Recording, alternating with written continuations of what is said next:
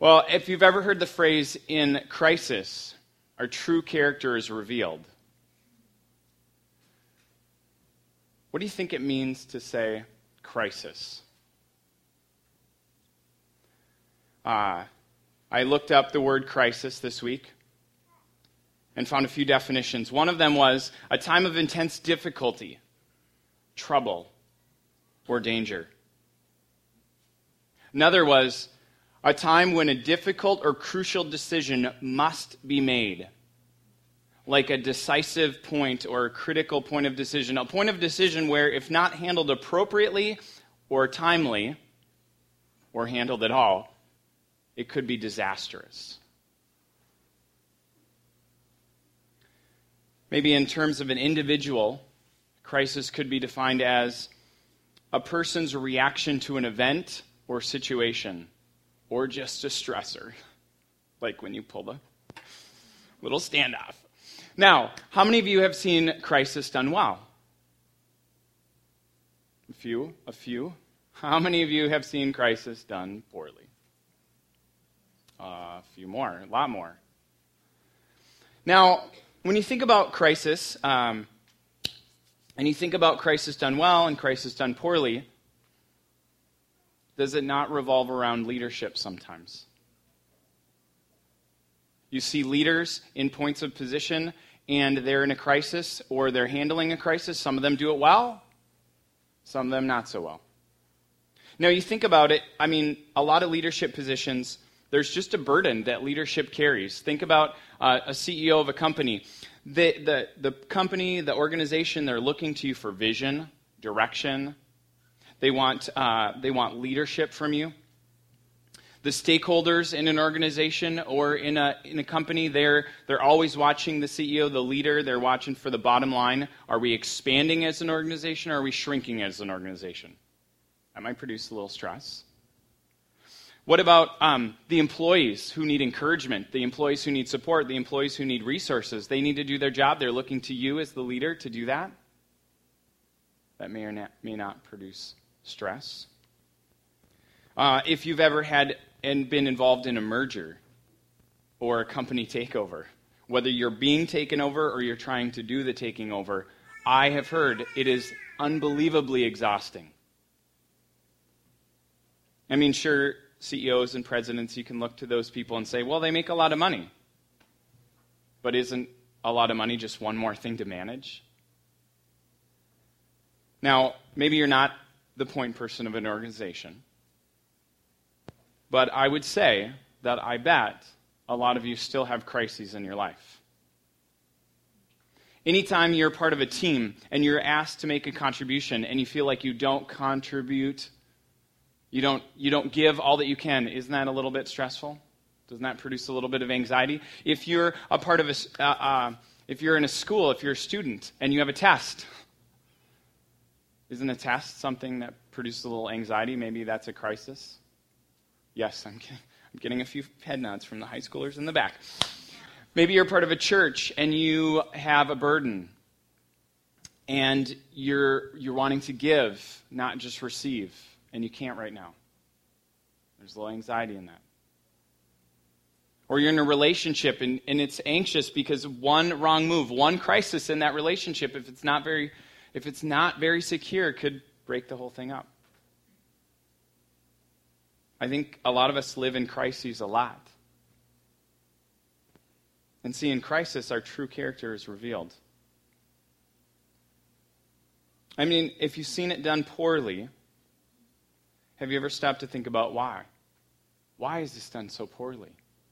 Why did person X react the way they did? Why did this person choose this over that?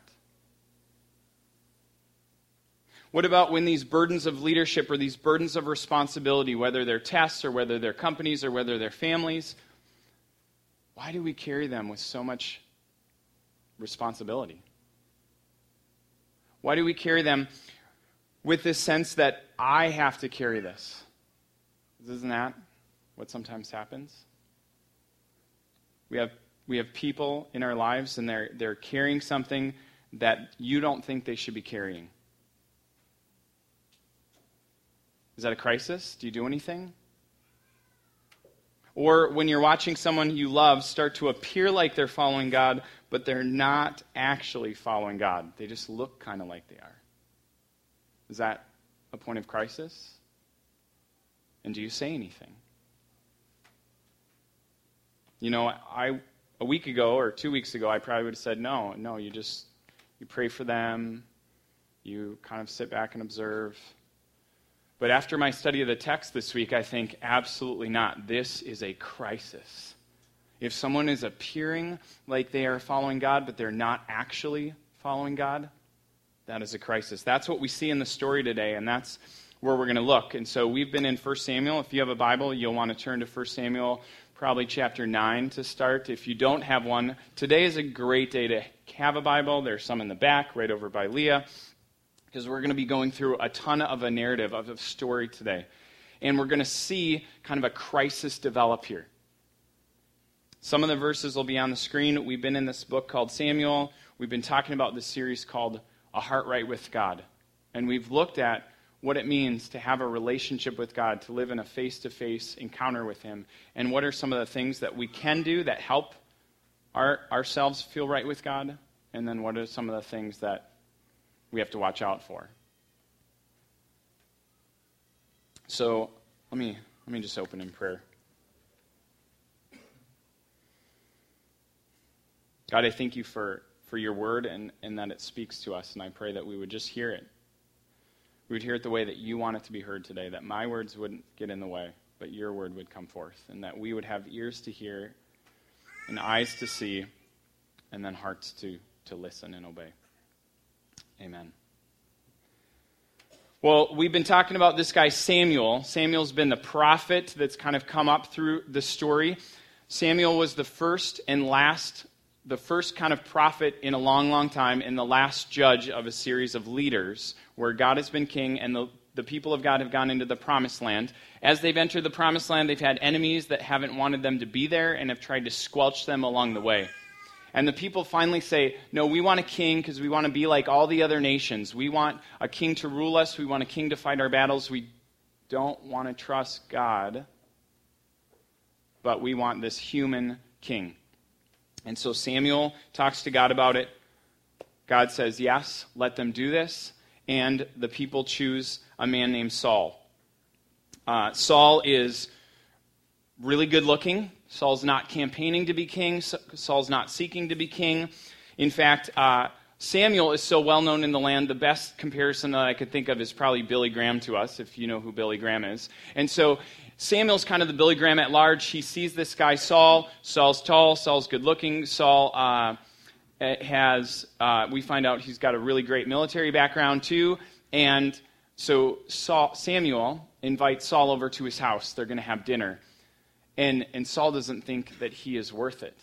In fact, in one text he says, wait, I'm the smallest tribe of the whole nation of Israel. My family is really small. Why in the world can I have this honor? And Samuel, the modern day Billy Graham, sets him up in the seat of honor at this table and invites him over to his house. And when you dine at someone's house, this is a really big deal in this culture. So he brings him to a place of prominence. The people decide, yes, he is going to be king. Saul's kind of freaking out about it. We think he's kind of scared. And so Samuel says, look, you're going to get 3 signs from God that this is God. I'm not making it up. First, this is going to happen, then this is going to happen, and then this is going to happen. And when you see this group of prophets, that's number 3, you're going to come upon that group of prophets. God's going to change your heart. You're going to be able to speak forth the word of God. You're going to be able to speak his truth. They call it prophecy. And that happens. All 3 of these signs happen, and Saul's like, whoa. But we see in the text that he's still a little bit scared about this. Because when they actually lift him up to be king, he's hiding. We looked at that last week. He's hiding among the baggage. He's not ready to do this. But God is with him. God says, I'm going to change your heart. I'm going to help you to understand that you can lead my people underneath me. You can lead my people. My inheritance. And for a minute, we think this is going to happen. This is great. Saul goes on this campaign. The people that have been around the Israelites are called, some of them are called the Amalekites, the Ammonites, and the Philistines. Those are kind of the big three they're basically really big bully nations that hate the people of God. They want to destroy them. Awesome. And so they're coming in, and Saul, they actually send threat mail to one of the villages, and they get kind of scared because the last time they fought these people, almost everyone either died or got their right eye gouged out. How's that for graphic? Now, 7,000 people of them scattered to this village to run away. And at this village, these enemy nation comes back in to say, hey, you want to surrender? Or can we gouge out your eye again? Because you ran away. We're coming after you. So they kind of march down. The people are freaked out. Saul hears about this, and Saul says, this is not right. And he marches in, gathers an army, acts like a king. I mean, I think of Braveheart. I don't know if that reference is too old. I don't know if he actually put blue face paint on when he marched out, but, he probably said freedom and then went in. And so at that moment, though, the people see this king. And this is big. This is a big deal. Because when Saul first got introduced as king, we're in verse 9, chapter 9, verse 27. There were some people that didn't think that Saul should be king. You know how you always have naysayers? There are some people in your life, God puts something in your heart, in your life, and there are some people that are like, I don't believe it. Not going to happen. Now, maybe they have a reason that even they find in the Bible to back it up. Like some people might have thought that Saul wasn't supposed to be king because God was supposed to be king. Well, we talked about that a couple weeks ago. Some people might have thought Saul wasn't supposed to be king because they know their Bible really well, and in Genesis 49:10, this really great great-grandfather of the faith says, Judah, this is a specific tribe, actually a person in his family, one of his sons, but that son has lots of more kids. They become a family. So the family of Judah is the one where kings are supposed to come from. Saul's from Benjamin, so maybe they're naysayers because they're saying, no, you're from Benjamin, you're supposed to be from Judah. Maybe when you feel something, when you sense something from God, that this is from God, that you are supposed to be in this place or do this thing, people are like, no, they're naysayers. And they even have Bible verses to back it up. Have you experienced that? Some of you have. And sometimes, let's just be honest, some people just don't like Saul because he's good looking. He's the best looking guy in the land, it says. Oh, and tall, and humble, and a great warrior. Oh, and now he has the Spirit of God on him so he can speak forth God's truth. You know when someone has the whole package, how we just don't like it?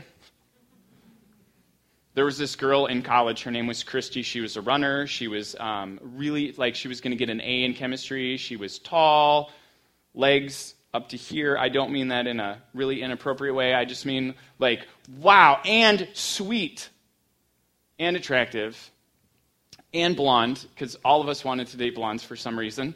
And she had a boyfriend. And so we immediately, I don't know about you, but we hated that boyfriend. We didn't even know this boyfriend, Marty. How could Christy be with Marty? Marty's like Marty McFly, if you remember that. I mean, and he wanted to be a funeral director. We're like, this guy has to be the biggest dweeb on the planet. I hope he never reads this. I mean, listen. The 6 of my guy friends all wanted to date Christy. We didn't do the math on that one. And we all decided to hate Marty. And then we meet Marty. And he is humble. And he's generous. And he's super chivalristic to his girlfriend. And it was really hard to hate him after that. Which made us want to hate him all the more. Because for some reason, when we categorize someone, which I think we would all admit we do, when somebody seems to have it all together, sometimes, maybe let's just be honest, we might be jealous. And I think that it's safe to say there were some people that probably just didn't like Saul because Saul got picked. You put it in your category. Boss, got the raise, homecoming king or queen, whatever it takes. They got the status title from society that says, I'm awesome. And some people just didn't like it. But Saul goes, and he acts like a king. He goes to this land, it says in in chapter 11, and he destroys the attacks. The threat of the attacks, he destroys the attacks, and it says in verse 13 of chapter 11, God gave us this victory. Because see, after they won this battle, those scoundrels that said, we don't think Saul should be king, they were brought forth. They were brought up to him and said, these people should be destroyed. You should kill them. And Saul says, no. We're not going to do that. No. God gave us this victory. Why would we kill our own people? So this man of faith, Samuel, he has been following God faithfully for his whole life. He's learned what it means to be secure in his relationship with God. He's learned what it's mean to trust God. He's learned what it's mean to discern God's voice. Because remember, his mentor, Eli, he couldn't hear God. Remember the little boy, Samuel? Runs up to Eli, hey, you called. No, I didn't. Go back to bed. Okay. And then God says, Samuel. Eli, you called? No, I didn't. Eli is the grown man of God, the priest, the religious elite, and he can't hear God's voice. But Samuel can. All Samuel's life, he's learned what it means to trust God. He's learned what it means to depend on God. Yes, he had a moment where he wanted his sons to be, the rulers. He made a mistake. But otherwise, a life of faithfulness. And even though he's grieving that the people want a king, God has revealed Saul as king, and he is trying to be faithful in that. And in this moment, I believe, little logic, little interpretation, in crisis, our character is revealed. Okay? So Samuel says, God, I don't know. Is this a crisis? Is this a difficult situation that needed to be made? This town that's in our land is being attacked. Difficult situation. Difficult decision. Crucial decision. A decision which, if he doesn't do anything, bad stuff's going to happen. Eyes are going to be gouged out. And in terms of an individual, a person's reaction to an event or a situation. If this is going through Samuel's mind, we can't know, but if it is, Samuel's like, well, that's a crisis. Saul handled it appropriately, without anxiety, made the crucial decision, gave God the glory, didn't take revenge. That sounds like a king. That sounds like someone I'd want to emulate. Let's renew the king and the kingdom. Let's do this. And so they lift him up. And they say, Saul, Saul, long live the king. And Samuel stands up. And Samuel says, okay, guys, you know what? We shouldn't have asked for a king, but God allowed us to have a king. And as long as the king and the people, as long as we follow God, as long as we keep God as ultimate ruler over us, we're going to be okay. Yeah, the people said. Anytime the people do this, if you read the story of God, that's usually bad. I mean, Moses, Joshua, it's just bad. Yeah, we'll follow God. But maybe you've said that too. Yeah, I'll follow God. Yeah, sort of. So the people lift up Saul. And Samuel says, come, Let us go to Gilgal and renew the king and the kingdom. Make it official. Let us go to Gilgal. All right? Now, this should have triggered something in Saul's mind. Because remember when Saul was scared and Saul didn't want to be king? God said through his messenger, Samuel, you're going to get 3 signs. You're going to get this, you're going to get this, you're going to get this. The last one's the prophets. And when that happens, this will be a sign that God is with you. Then go to Gilgal and wait 7 days for me at Gilgal. I don't know why. It's just what God said. Interesting, the king and kingdom are made official in Gilgal. And this is after the attack of the victory that Saul has, and he's in Gilgal. Those enemies, they kind of keep coming up. Even though Saul has a victory, Israel has a victory, the people come back. They come back with more armies. They come back to say, hey, whoa, whoa, whoa. We don't want you to get all thinking you're something because you're the king. We don't want you to get any big army and get any confidence in your God. No, no, no. We're going to come and squash you. Wait 7 days in Gilgal. You know, sometimes God asks us to do things that seem really weird. Or that just seem like they're not that important. And we think that God only cares about the big stuff. Well, as long as I don't do that major sin, this will be okay. Because it's just a little, it's little. 7 days in Gilgal. Wait for me. I'll arrive. I'll do the sacrifice. And then I'll give it instructions. That seems little. But God cares about the little things.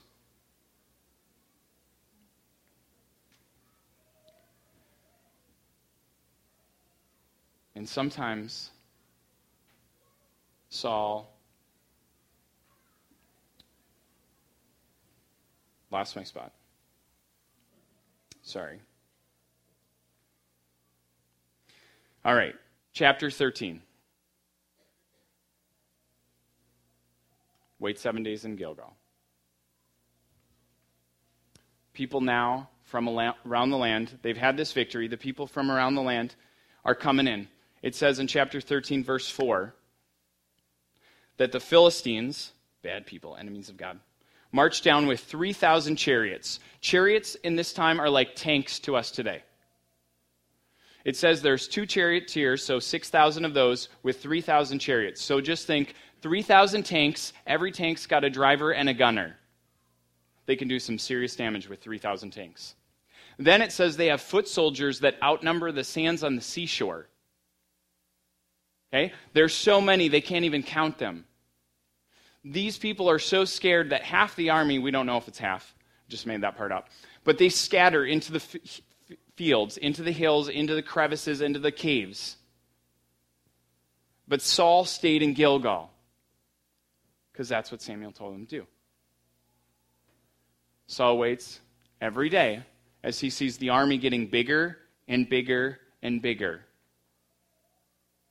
Even though his army might be getting a little smaller.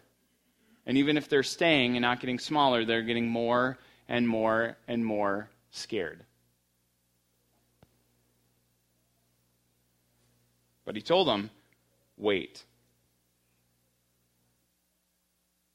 Wait 7 days. Wait for me to come. I'll do the offering. I'll give you the message from God.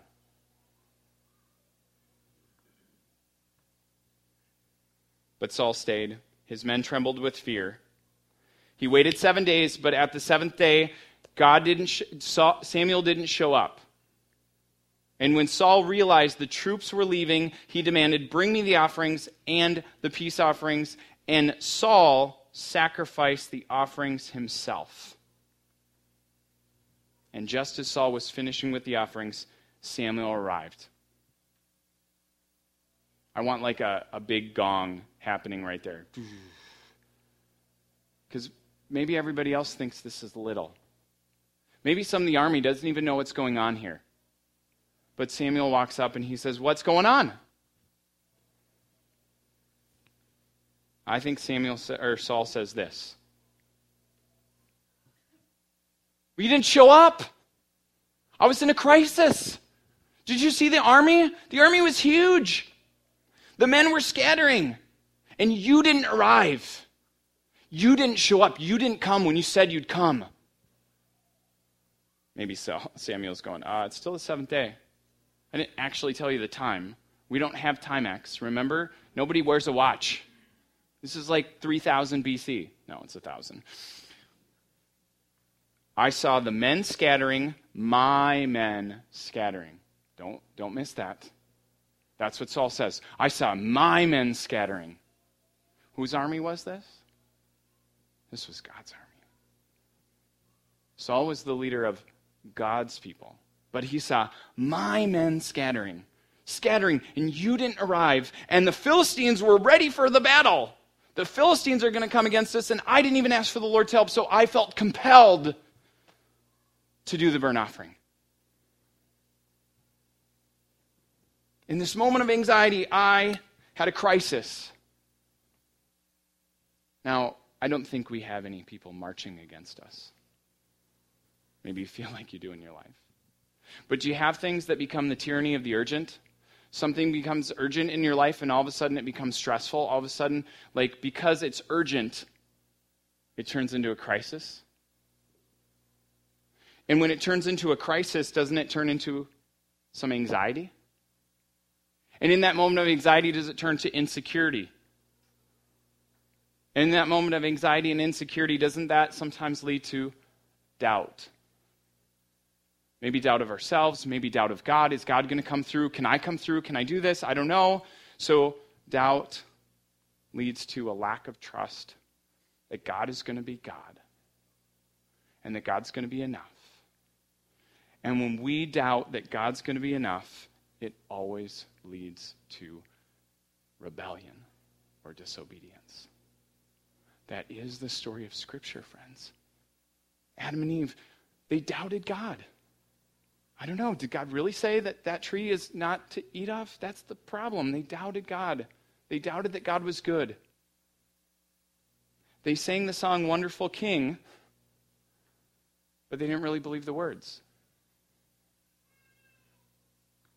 Crisis came up from urgency.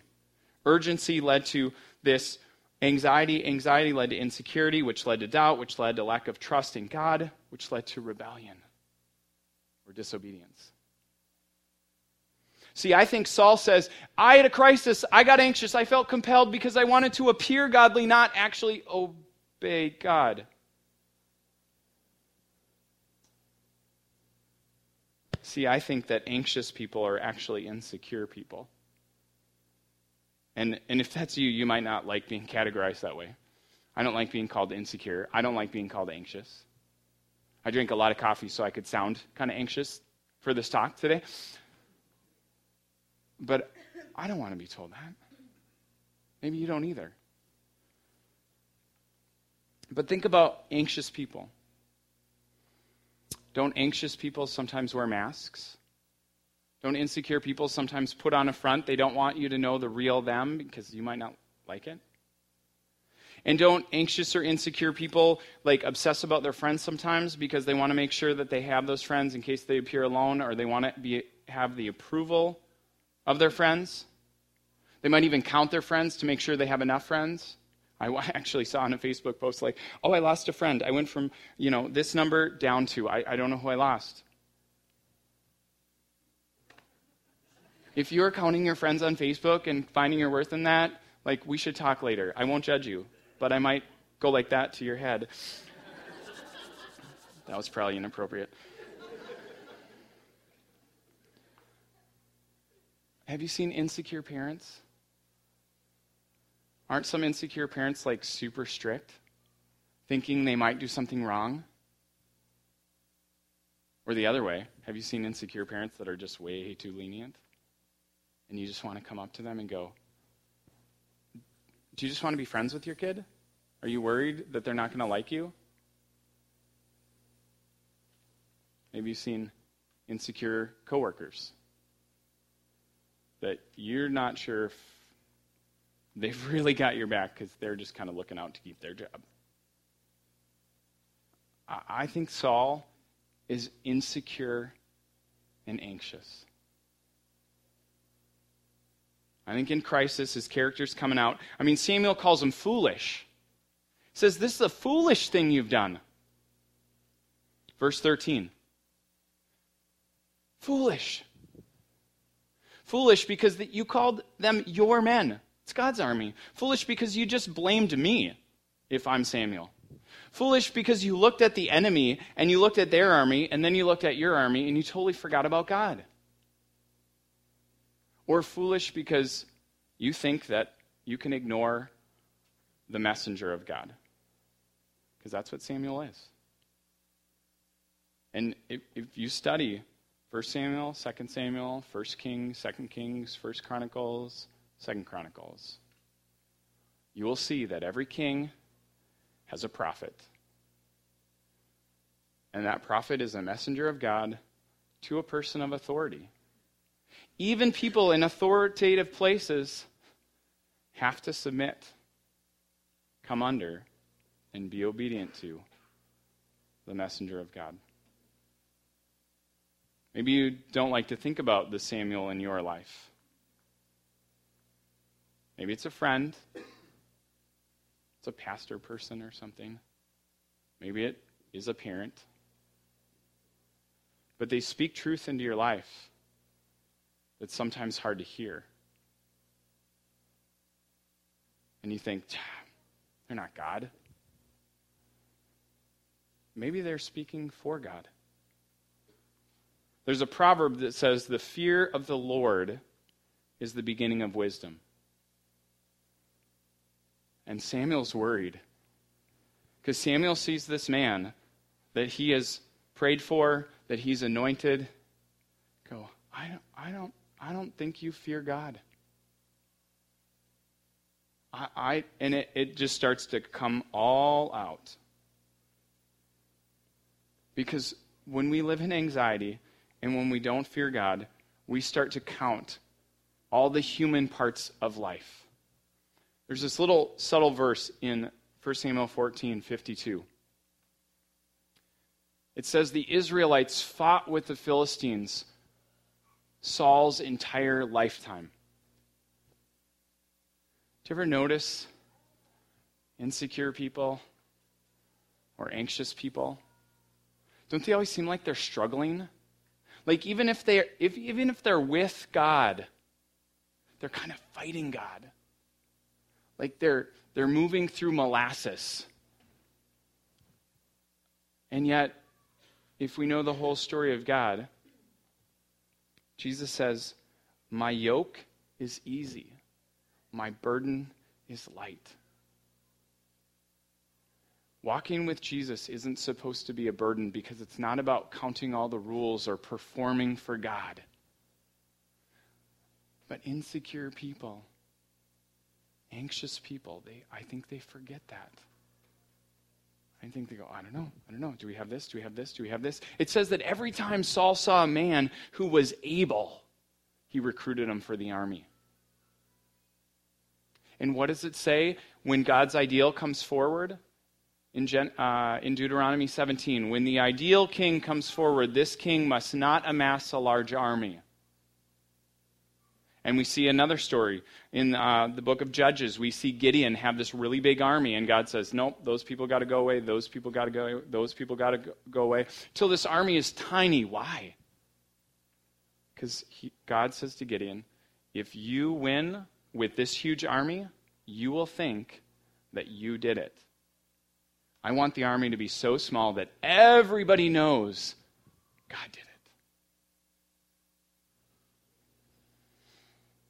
When my daughter went in the hospital in our first week of our very first service, God was like, I want you to know, Rob Michelle Jacobson, this isn't about you. And this church is going to acknowledge me. It's going to succeed. I'm going to be king. It's a little bit of mine. Maybe God has said something like that to you. If you're fighting God, Maybe it's because you're putting trust in yourself, your strength, your performance. And when that happens, it's not good. It's not good at all. Samuel wakes up in a dream one night, and God speaks to him. And it is not the cool, boyhood dream.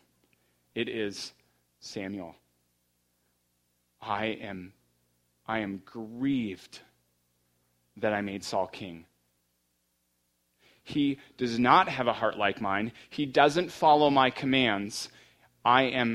Because he has rejected my commands, I'm rejecting him, basically. And it says that Samuel stayed up all night praying to the Lord, pleading with the Lord for Saul, for this not to be true.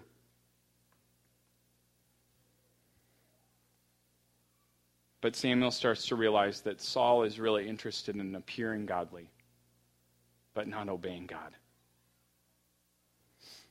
I mean, when we get to chapter 15, God sends a message through Samuel, and he says, Samuel says to Saul, Saul, you need to go and wipe out these people. They have tried to destroy me every step of the way from when I was taking these people out of Egypt. You need to go and wipe out everything. And Samuel says, okay. Or Saul says, okay. And he goes and fights, and we find out that he captures the king, does not kill him. And he takes the best of everything, not destroy it. Partial obedience is disobedience. That's hard. It's hard to hear. But I think it's true. Chapter 15, verse 14. Samuel walks in the scene after this dream, after God comes to him and says, I have been grieved that I made Saul king. And Saul walks up to this man of God, this messenger, and he's like, the Lord bless you. I've obeyed. Have you ever tried to confront someone that's had partial obedience, thinking that God told you to do this, and they appear godly? That's what Saul's doing right now. Oh, the Lord bless you, Samuel. I've obeyed. And Samuel says, really? Because I hear sheep. I hear cattle. I hear livestock. I thought God said destroy everything. Well, diversion tactic? Oh, well, we wanted to keep the best.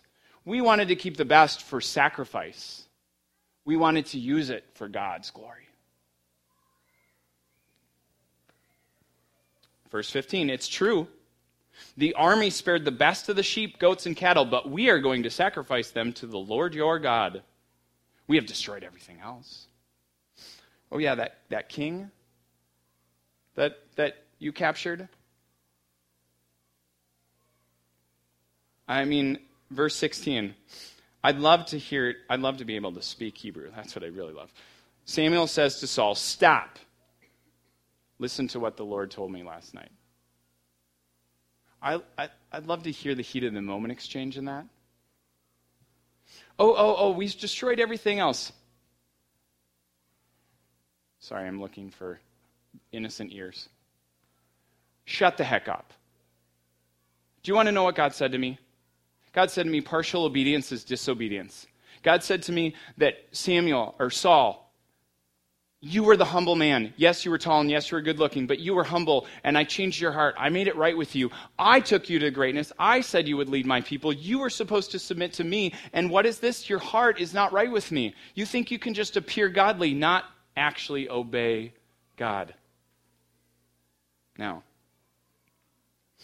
although you think little of yourself, verse 17, are you not the leader of all the tribes of Israel? The Lord has anointed you king of Israel, and the Lord sent you on a mission and told you, go and completely destroy the sinners, the Amalekites, until they are all dead. Why haven't you obeyed the Lord? Why did you rush the plunder and do what was evil in the Lord's sight? It's the second time Samuel's confronted Saul, and Saul says, but I did obey. Now he's like trying to change the story. First he diverted it to the army. Now, but I brought back King Agag as a trophy. I destroyed everything else. Then my troops, I'm blaming someone else, my troops brought the best of the sheep, goats, and cattle. And again, they're going to sacrifice them, so we're going to do it for God. And God says a line that if you've read a lot of the Bible, you might have heard before. Samuel says on behalf of God, do you think God cares more about sacrifice than obedience?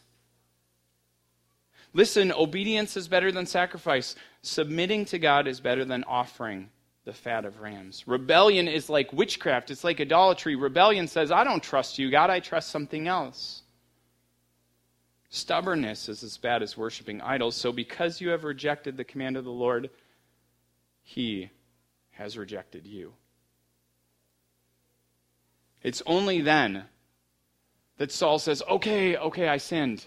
I made a mistake. This is the first time Saul's owned anything in the whole story. How do you approach people in your life that are doing wrong, or that are partially obeying, or that are appearing godly, but not actually obeying God? I say it depends. Not because I'm a millennial or new, postmodern. I say it depends because it depends on their heart. Scripture says if someone's weak, we should come and we should strengthen them. If someone doesn't know better, we should give them coaching and encouragement. And if someone is proud, then we should warn. And Saul is proud. This is the first time he's actually ever admitted he did something wrong. But he's got hidden motives. Yes, I have sinned. I have disobeyed the instructions of the Lord's command. I was afraid of the people. I was afraid of the people and what they demanded. But now please forgive my sin and come back so that we may worship God. No, I'm not going to go with you. I'm not going to do that, Samuel says. And Samuel turns to leave after he says no, and Saul grasps for him. Grasps. He is desperate. It says that he goes up to Samuel and he tears his robe. And Samuel just looks at him. This man that he's walked with, this man that he's prayed for, this man that he anointed, this man that he spent all night saying, please, God, please, change your mind. And he sees Saul being so desperate, not for God though, so desperate to appear godly that he would tear this man's robe. And he says, because the Lord has torn the kingdom from you and given it to someone else. And even in that, what does Saul say? Saul says, I've sinned, but at least honor me before the elders. It's another refrain of just saying, I just want to appear godly. I don't actually want to obey God.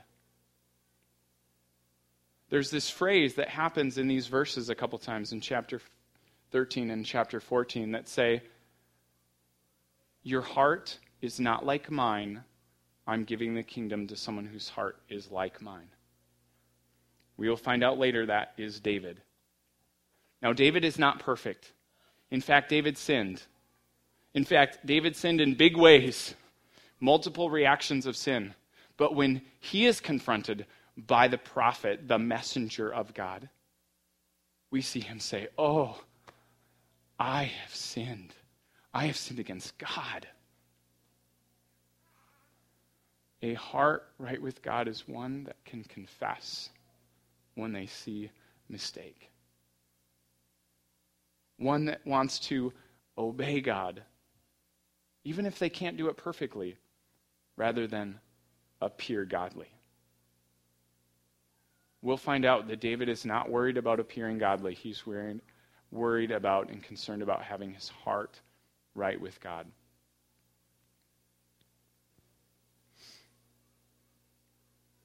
So, as you think about your life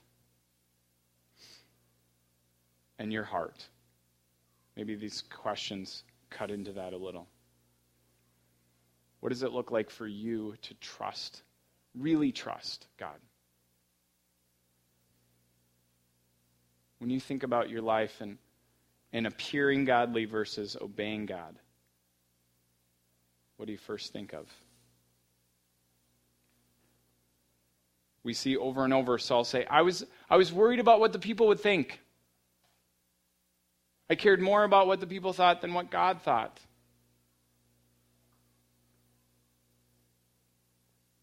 Do you ever have that thought?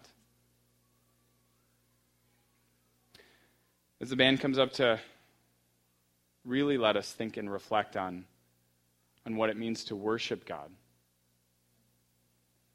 What does it mean to submit to God's authority? When a messenger of God walks into your life and says, I think you might be appearing godly, do we have the strength, the security to listen? See, God has given us everything we need. In Jesus, he has come and he has died for us. And so we can fall into two categories. We can either feel like we're totally okay with God, and therefore we can do whatever we want. We have freedom in Christ, and we can be tempted to say, I don't have to submit.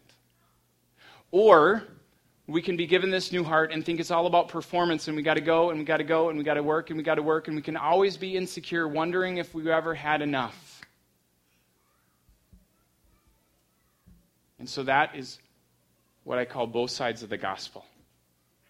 Both sides of the good news is Jesus has paid for it all, therefore we are secure in Christ. And when we are tempted to do things that are wrong, we can look at this story, we can look at Saul, and we can say, no, because God doesn't want us to appear godly. He wants us to be right with him. We shouldn't be tempted. The gospel, Jesus died for that. He was ripped from limb to limb for sin.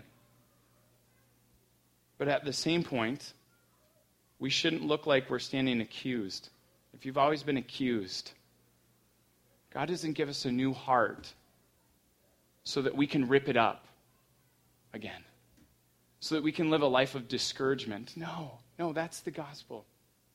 Jesus died for us to have life in him, not discouragement. Life and security that leads us to a humble submission. What does a humble submission look like for you today?